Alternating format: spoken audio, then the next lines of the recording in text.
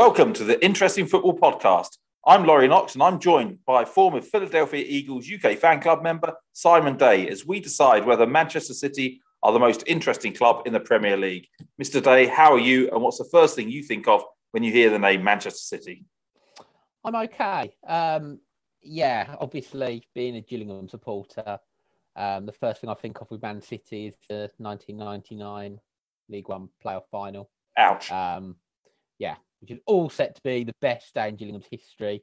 We were 2-0 up with no minutes to go, about to make it to the top two divisions for the first time in our history. And then Man City scored 2 goals in injury time and beat us in a penalty shootout. And we didn't make it. And it's comfortably the most upset I've been at a football match. It was. If it makes you feel any better, though, Manchester City had a Sheffield Wednesday fan in goal. I did, Nicky Weaver. Yeah, he celebrated in front of us when they ran the length of the pitch, Emmanuel Adebayor style, to celebrate in front of the Gillingham fans afterwards. See, Adebayor, people say that was a really harsh celebration, and it was, but I get it. Nicky Weaver, though, I mean, what did Gillingham do to him? I mean, that's a bit harsh. I don't mind players doing that. It wasn't the low point of the day, Nicky Weaver. Celebrating like that. I mean, genuinely, the Adebayor one is probably my favourite ever celebration. Right. Absolutely loved it. I find it so fun when players celebrate in front of opposition fans, and opposition fans just can't handle it, can they? It's like it's as if the player said they're sleeping with their wife, basically. They just can't handle it, can they? It's so weird.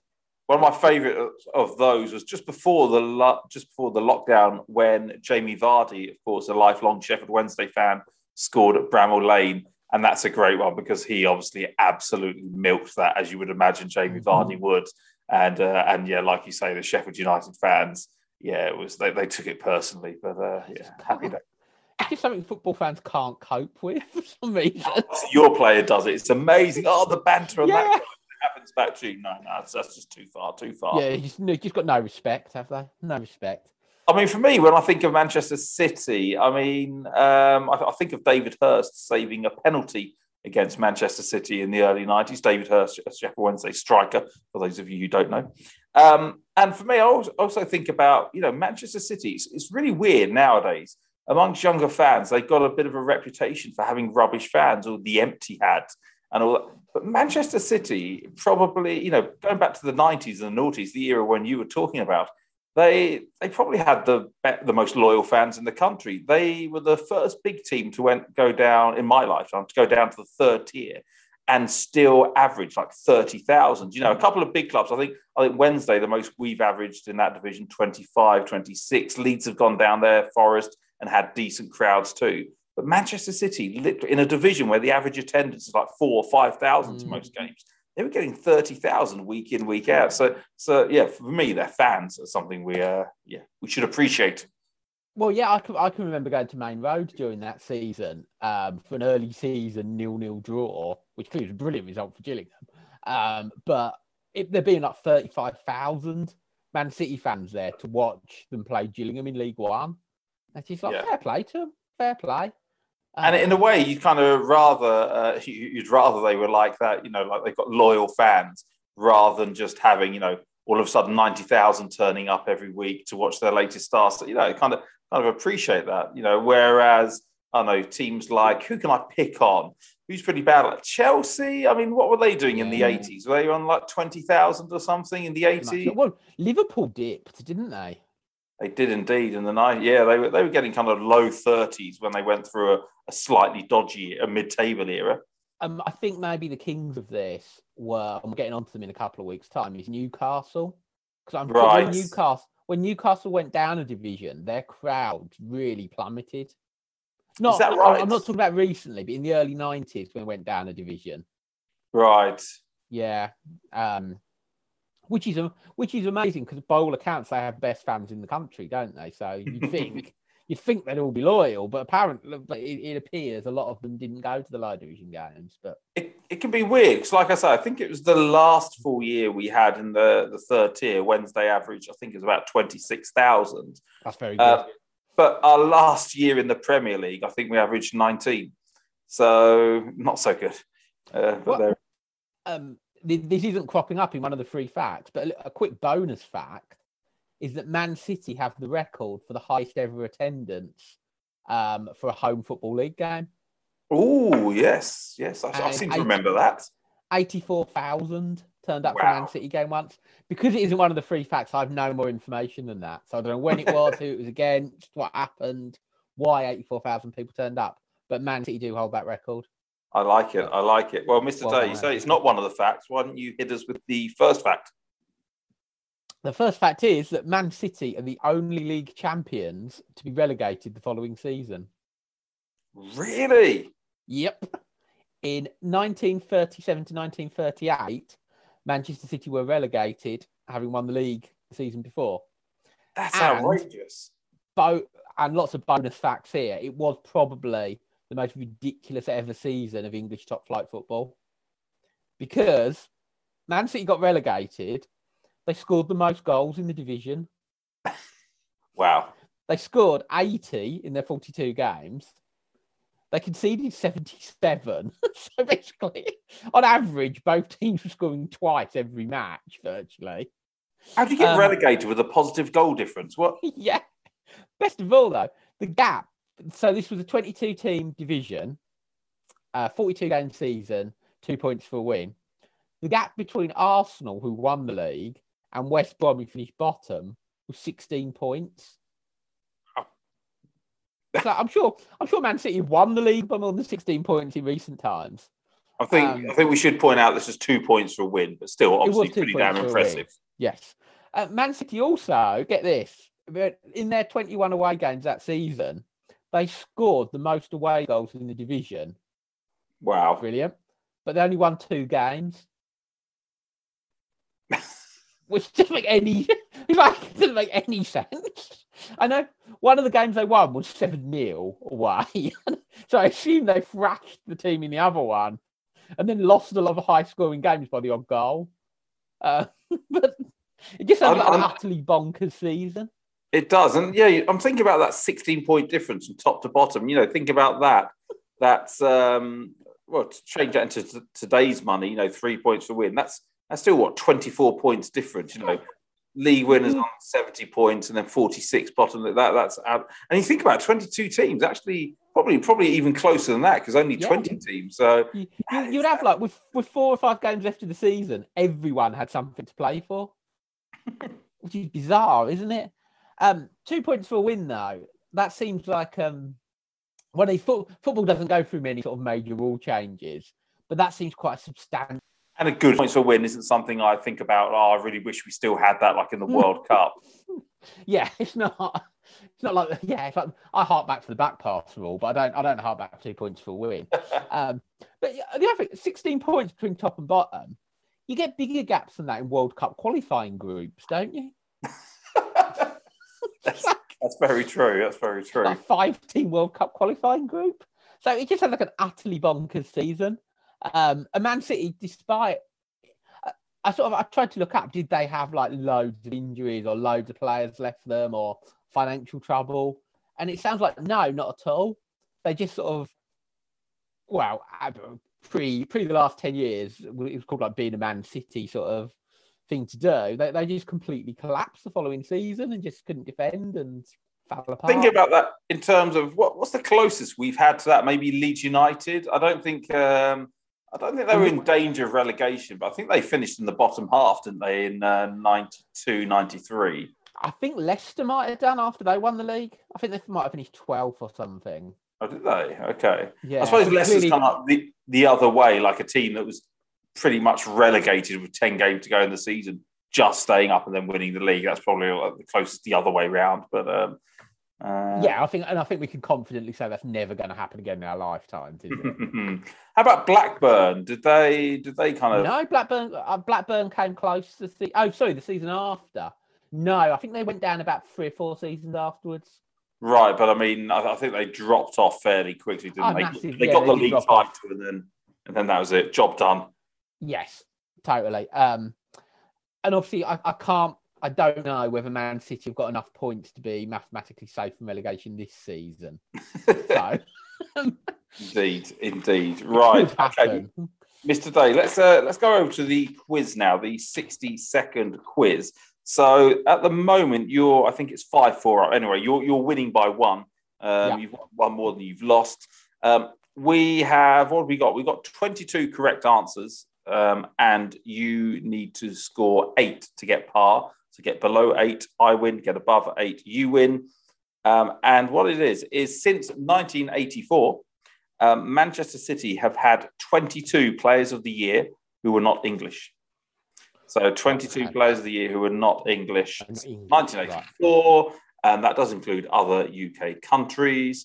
Your time starts now. Aguero. Yes. De Bruyne. Yes. David Silva.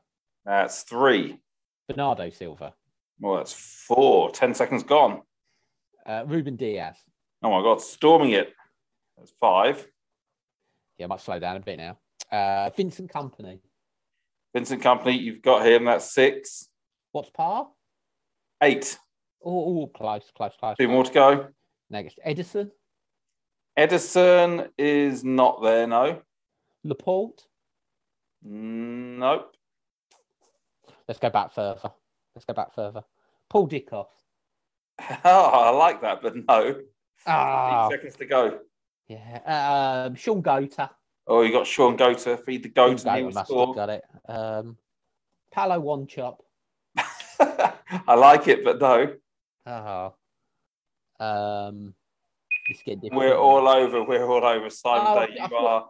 Can I throw it? It's too late now, but I was just thinking Georgie Kincladze.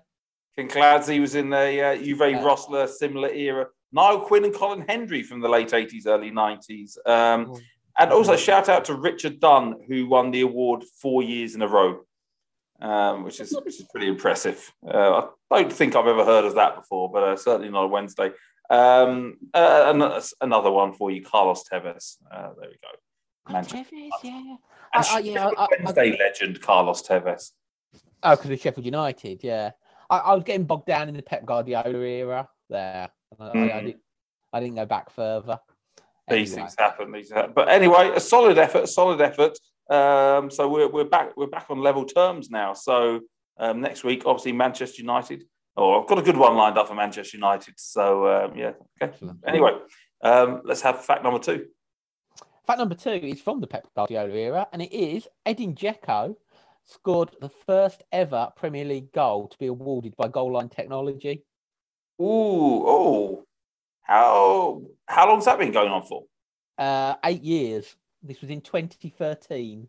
Okay. Against Cardiff City. So this is, to sort of give it a bit of context, this means the goal would not have been awarded had the referee not had a beep and the goal line technology showed that the ball crossed the line by millimetres. So it's a goal that in the old days would not have been awarded. Okay. Yeah, so this came in the 2013-2014 season and was then used in the 2014 World Cup. So this was like a good 5-6 years before VAR was on the scene. When was Lampard's goal against Germany?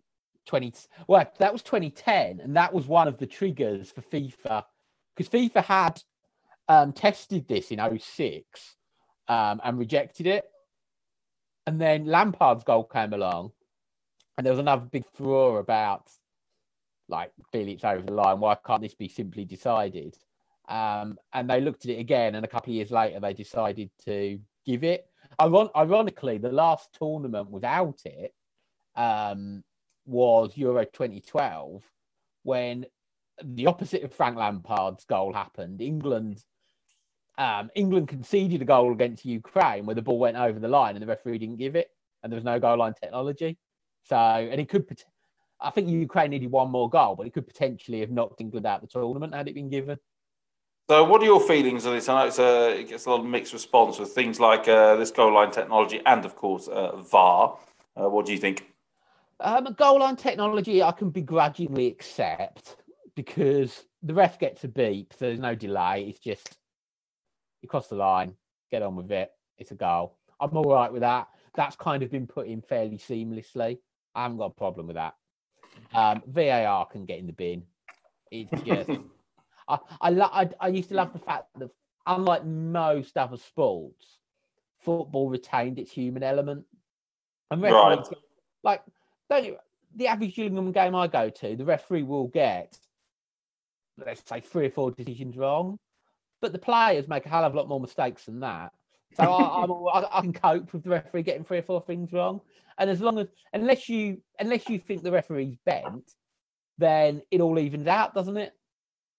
And it does always amaze me just how good, especially the assistant referees, the linesmen, are at. So many times you'll look at it, you watch it. You've got the benefit of the TV as well. That was definitely offside. The linesman doesn't give it, and then you see the replay, and 9 times out of 10, the linesman's got one up on me, and it's like, damn, that's. They've got to travel as fast as the ball, haven't they, to keep up with play? Right. It's ridiculous. And now, well, this is another reason why VAR's crap. It's because now you're offside because of your armpit, aren't you, or your toe, or whatever. It's just. I feel like I could probably have 95% of goals disallowed if you gave me 20 seconds of tape in the before the goal. I feel like I could. Every single corner in the Premier League should be either a free kick or a penalty. I mean, if you look at it now, it's got ridiculous where you see, someone stands in front of the goalkeeper and then somebody just comes over it and just basically rugby tackles him. And it's got ridiculous now. And I would quite like to see them go to town on that. I know it obviously wouldn't take long because the players would change pretty quickly, right? But if they just said, right, we're just going to give every single offence in the area like that. But yeah, anyway. No, I agree. I think if they just had a weekend, the referees got together and said, right, this weekend we're going to give a free kick or penalty every corner, then it would soon stop, wouldn't it? But yeah, I just think the human element and VAR, there's such a long delay now, isn't there? Right. If I supported a Premier League club, which is probably never going to happen, when we scored a goal, I think I'd be very reluctant to celebrate it because I'd be thinking, was that in? Was he offside? Was he offside 10 seconds ago? Was there suspicion of a handball there? And then when the goal does get awarded by VAR, it's not the same, is it? No, yeah, we scored. It's not the same passion. Yeah, we've scored thanks to the big screen. It's not the same, is it? And another thing I'd say is that with football, where they've messed up, I know you look at games like you look at the NFL, you look at tennis. They've made it part of the game. Cricket as well, right? It's tactical. You get 3 decisions. You choose when to make the decisions, and things like it comes to the end of the innings. You've still got a review left. We might as well use it up at the beginning of the innings. You're a bit more there's tactics in it there. Whereas obviously in football, there are no tactics with it. It's kind of on the whim of the referee. Well, yeah, if it came down to sort of NFL style or cricket style, where you've got 3 reviews and you choose when to use them, then at least that's a little bit more interesting. I don't think I like that in football. And maybe you lose a sub, so you got 3 subs slash reviews, and that kind of you could something along those lines. So you actually get punished for making stupid reviews. Yeah, although we are veering more towards like Budweiser multi-ball sort of aren't we? But I think reviews will make it slightly more interesting because it's a tactical thing in the NFL as well, and it certainly is in cricket. I mean, I think sports where like tennis, where they use it, and they use it in snooker to reset the balls when there's been a foul. That is just cut and dry, isn't it? That is factual. That is it out? Is it in? But VAR is so subjective, especially the one that annoys me most, even more than offsides, is handball. Because you slow anything down to frame by frame, super slow motion, and everything looks bad as handball, doesn't it? Right. Interesting story there. Chef Kikuchi back in this has been about 2004, Wednesday's first time in the 3rd tier in my lifetime anyway. And I remember Chef Kikuchi in front of the cop end. He was already on a yellow card and he was going through on goal. And what happened was he slowed down. He deliberately kind of took a minute step in front of the defender and slowed down so the defender clattered into him. And at the time, obviously, everyone was going mental at the ref. Oh, what do you do? Because the referee gave him a second yellow and sent him off. And everyone was convinced it should be a red card for the defender and a penalty. But in real time, I from the stand, I could clearly see what he had done. Yeah. But you looked at all the replays. I remember everyone online afterwards on the now you look at the replays, it's so clearly a foul. And of course, it looked like a foul. You can't actually tell that, not in real time. But there we go. Yeah. The one that always, and it was one of the first instances, the one that really annoyed me was in the World Cup final when there was a penalty given against Croatia. When I think the game was 1-1 at the time. And it was a corner. Someone flicked on a corner and I think it was Mandzukic just jumped. And because he's not like a competitor in a sack race, he had his arm slightly in the air. And there's nothing, and he just hit it at point blank range. You hit his hand. Right. What can you do? And the ref, after about 2 hours of consultation with video screens, they decided to give a penalty, and France scored and won the final. And he kind of ruined the game a bit, I thought. Yeah, just there's no. I don't mind the referee getting things wrong sometimes. That's part of the game, isn't it? That's yeah. Especially if you win through an unjust goal, it can be nothing sweeter. Oh, I know, absolutely. Absolutely. Winning by unfair means is better than winning by fair means.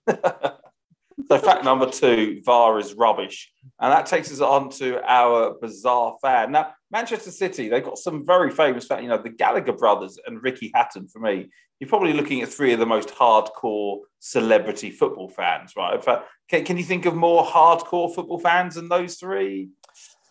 There aren't many football fans who are sort of synonymous with a club as those 3, because they would Ricky Hatton used to sort of wear Man City attire all the time. I suppose Tony Bellew in the boxing world is almost on a par, isn't he? Right. Oh, I'm not sure. I don't think any, because Hatton used to actually, I suppose Bellew did as well, actually. Hatton used to go out to Blue Moon, didn't he? He used to go out to Manchester City's song. That was his walkout music.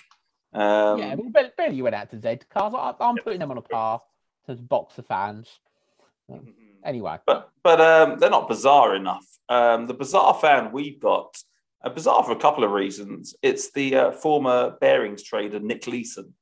Now, what's bizarre about that? Firstly, he's from Watford, and this was before Manchester City, of course, a big club. So this is a pretty big thing. He's been interviewed about it and said that he basically everybody supported the same teams. He just wanted to support someone different. That's why I went for Manchester City.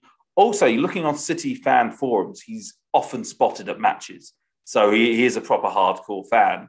And also what's bizarre about him, he brought down a bank by gambling and got a couple of years in prison, then got terminal cancer, and then all of a sudden it wasn't terminal. He's just had a very, very bizarre life. And he's owned a football club in Ireland.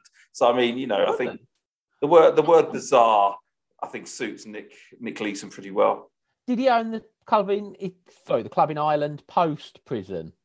Yes. Did he? Okay.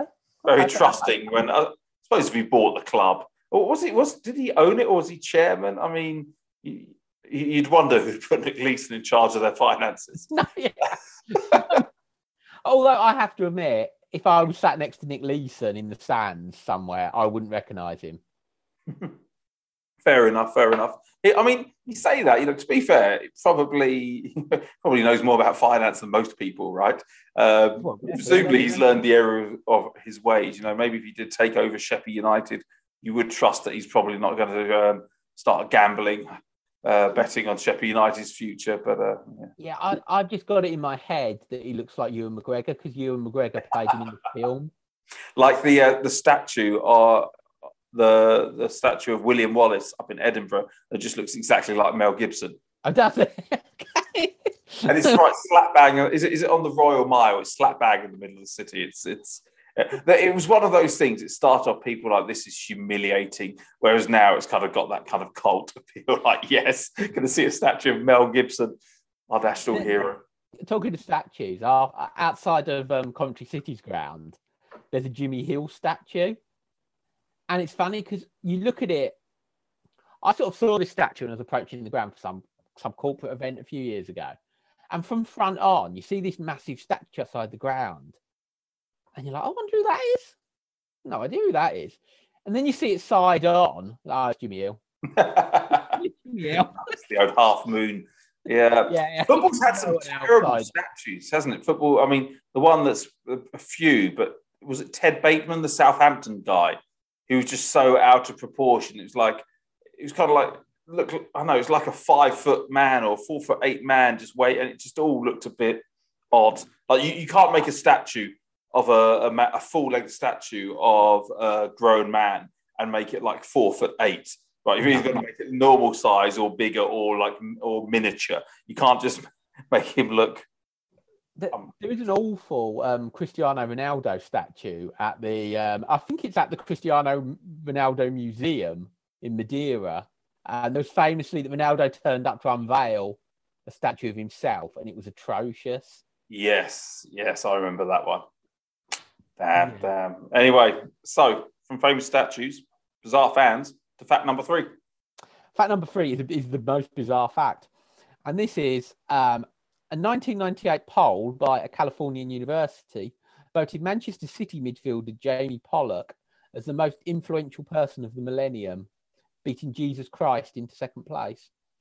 I'm glad you said most influential and not sexiest, because if I remember correctly, Jamie Pollock wasn't the sexiest man of the millennium. But then, was he more influential than Jesus Christ? I don't know. But you're okay with the placement of Jesus as the second sexiest man of the millennium?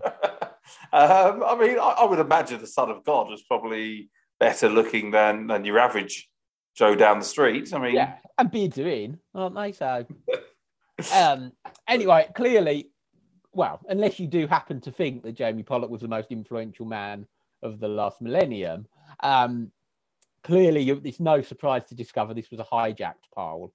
And it was hijacked randomly by QPR fans because just before the poll, Jamie Pollock scored an own goal that effectively relegated Manchester City to League One, Q 1998-1999 playoff misery for Gillingham. And kept QPR up that season. And if you haven't seen the own goal, it's one of the greatest own goals ever scored. It's it looks like he's attacking, because basically you see the clip with no commentary, and this chap, Jamie Pollock, gets the ball in midfield, flicks it over the defender's head, runs around the other side and heads it to lob the goalkeeper. It looks like a brilliant bit of skill. And then you're like, oh, he's not going that way, is he? That's the wrong way. It's just a spectacular own goal. And the fact it was such an important own goal clearly triggered the QPR fans into voting. And monumental Manchester City cock-ups. That reminds me of the classic Steve Lomas, and I think it was a 95-96 season, yes, when there were 4 or 5 teams in danger of getting relegated from the Premier League. Wednesday were one of them. I was at Upton Park that day, a last-minute John Newsom header to get a 1-1 draw. Great atmosphere in the away end. And and that day, Steve Lomas had obviously got mixed messages because Manchester City were drawing. And I think possibly he heard that Wednesday were losing because we were the only team out the lot that were losing, but we were 1 point above or 2 points above. So I don't know, possibly that got confused. The message got confused. But anyway, long story short, Steve Lomas ended up, Manchester City needed another goal, but Steve Lomas ended up taking the ball into the corner and wasting time to get his club relegated, which is a pretty special level of stupidity. Yeah, I was once at a game with something vaguely similar happened. I was at just a bit of name dropping here. I was at Italy Bulgaria in Euro 2004, and Italy needed to win to go through, providing that somebody won the other game in the group, which was Sweden against Denmark. And Bulgaria were beating Italy for the majority of the game, and Cassano scored 2 late goals for Italy, including a last-minute winner, which he started doing without wishing to sort of racially stereotype. The Italians can get very passionate about their goal celebrations, can't they? Indeed. And he properly went off on charging towards the dugout, looked like he was in tears. Upon reaching the dugout, he discovered that Sweden had scored a late equaliser and drawn 2-2 with Denmark. Italy were out. Damn. And it was, by all accounts, it was a very, very contrived 2-2 draw in the other game. Oh dear. Oh dear. So go back to Jamie Pollock. So this has become quite a common thing now. I think they've stopped. Have they just stopped doing like public opinion polls because I know was it Time magazine? I think Rain, the K-pop star, didn't he get most influential man of the millennium, the year, the decade, or whatever it was? Wow. I know a more legitimate source. So here's a good question for you. A friend sent me actually. A YouGov poll recently was asking people to name the most influential man of 2021. Do you want to guess who won? Was it Laurie Knox? No, it was Captain Tom. Oh my word! Oh my word! I mean, he didn't even do his laps in 2021, did he? It was 2020 laps. Oh dear. He beat like Joe Biden. Who else was influential? The people who discovered the vaccine, they were fairly influential, I thought, weren't they? I think so, yes. Yeah, but no, it was Captain Tom. But one more thing on hijacked polls, because clearly, I think we all got a bit bored of like the Boaty McBoatface thing, didn't we? And it was like, yeah, it was funny. Yeah. But yeah, whatever. But my favourite ever hijacked poll was about 10 years ago. Mountain Dew wanted to introduce a new flavour. So they did an online poll for what do you want the new flavour to be called, and they had to, before the poll date ended, they had to take it down because it had been hijacked. And at the time it was taken down, the winning vote, the most votes for the new flavour of Mountain Dew was Hitler did nothing wrong. Yeah, it's probably not going to look too good in a bottle in the supermarket, is it? I mean, I'll give it a go. Not quite the same level as that, but I do remember, Phil O'Donnell, as a big money, a Bosman signing for Wednesday on 25 grand a week. This is like, 20, 25 years ago. And he rarely played, kind of bled the club dry as we got relegated through the divisions. No fault of his, right? I mean, what else are you going to do but take the money, right? His last season, when I know he played a handful of times, I think a load of Wednesday fans in protest. We'd been rubbish. Nobody had been good. But a load of Wednesday fans got together and voted Phil O'Donnell as the club's player of the year that season. And all that happened is like the poll just disappeared from the website and the club announced the player of the year this year is, and I can't remember who actually won it. And then they just had a sentence at the bottom. This is the first time in history that the popular vote did not match the winning candidate or something along those lines. But there we go. Well, I'm sure this isn't the first time it's happened, possibly to this club, but Norwich City, like most clubs, run an online goal of the month poll every month. The problem was last month they didn't score a goal, so they had to throw in like youth team games and kids, the under whatever to it just to get a poll up there. I'm sure. I mean, Gillingham don't do this. I'm sure they used to do it, and I'm sure. There was one month where we scored 2 goals and they were both penalties. Penalty. I mean, surely teams will think about it. You'll get some months, won't you, where there are international, the calendar and the internet. Maybe you've only got 2 games, and especially if you're Norwich, right? Yeah, there's a pretty big chance you're going to go 2, maybe 3 games without scoring. You think we're just, maybe if you did it from the beginning and you had youth team goals and reserve team goals from the beginning, it's not as bad. But if you just introduce them to cover like a plaster to cover the fact that your first team didn't score, that's pretty embarrassing. Yeah. So, Mr. Day, what are we thinking about Manchester City? I don't think any danger to our current champions, who are Leicester City. Thank you. Yes, I don't think. I feel like Manchester City are way off the pace here. Yeah, I feel Manchester City are fairly interesting.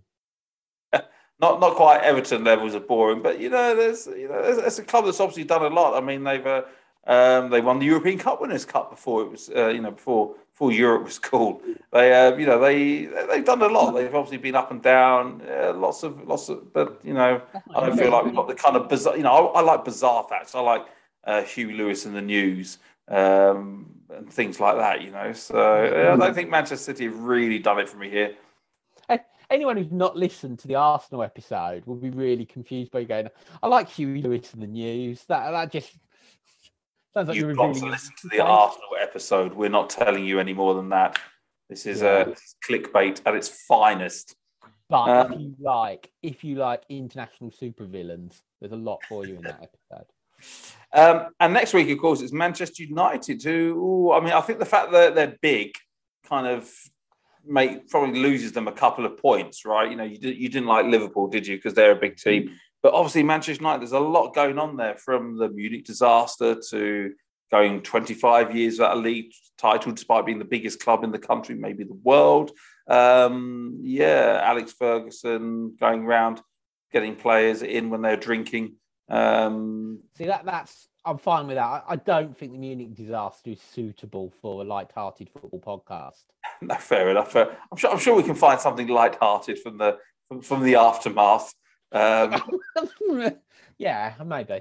I'll get back to you on that one. Okay, well, Mr. Day, it's been a pleasure. Thank you very much. And join us next week for the Manchester United podcast. Bye-bye.